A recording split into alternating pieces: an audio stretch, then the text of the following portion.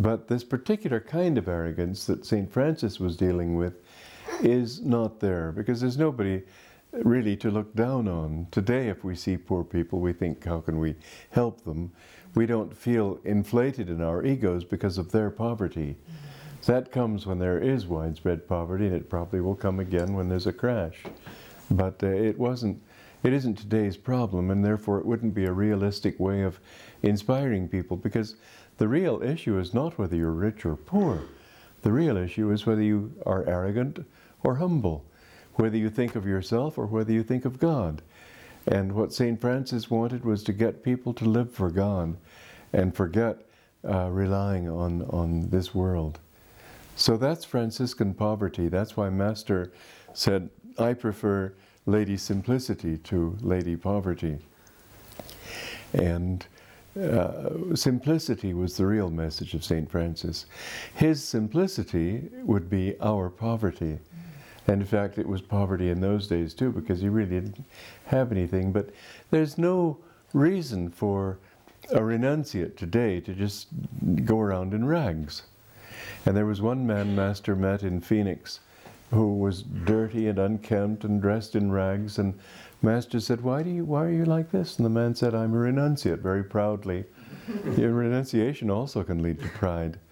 And Master said, no, you're not. You're caught all over again, this time by confusion and disorder.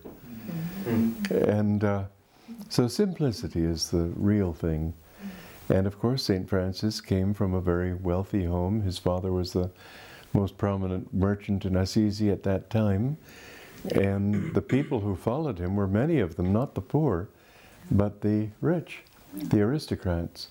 And in fact, if you go to India and go visit the ashrams there, you'll see that by and large the inmates of the ashrams come from well-to-do homes. I don't say necessarily rich, but well off. You don't see very many peasants there. When you're very poor, usually you have to spend your whole time thinking where your next meal's coming from. And God doesn't want that from us. St. Francis came at a certain time to try to bring the whole Christian scene back to the center of loving God. And you can't love God if you're loving wealth and your own importance. But that was a secondary message to his devotion and his joy. And the Catholic theme on St. Francis is gives much too much emphasis on his suffering. He wasn't suffering. He was joyful in spite of the suffering that was poured upon him.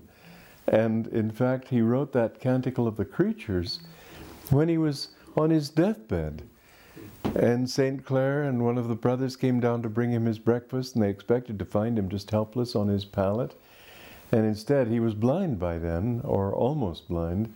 He'd found his way to a tree and was leaning against the tree, and they were just horrified. And he said, listen, sister, listen, brother, to this wonderful song God has given me. And he sang this first version of the Canticle of the Creatures then. But it's a song of joy.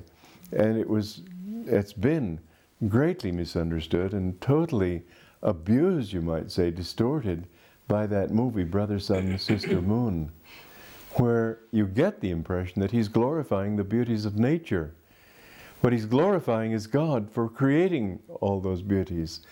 But he also says, praises God for death and praises God for suffering, and all of those. We have to thank God for everything, but it's God we have to thank.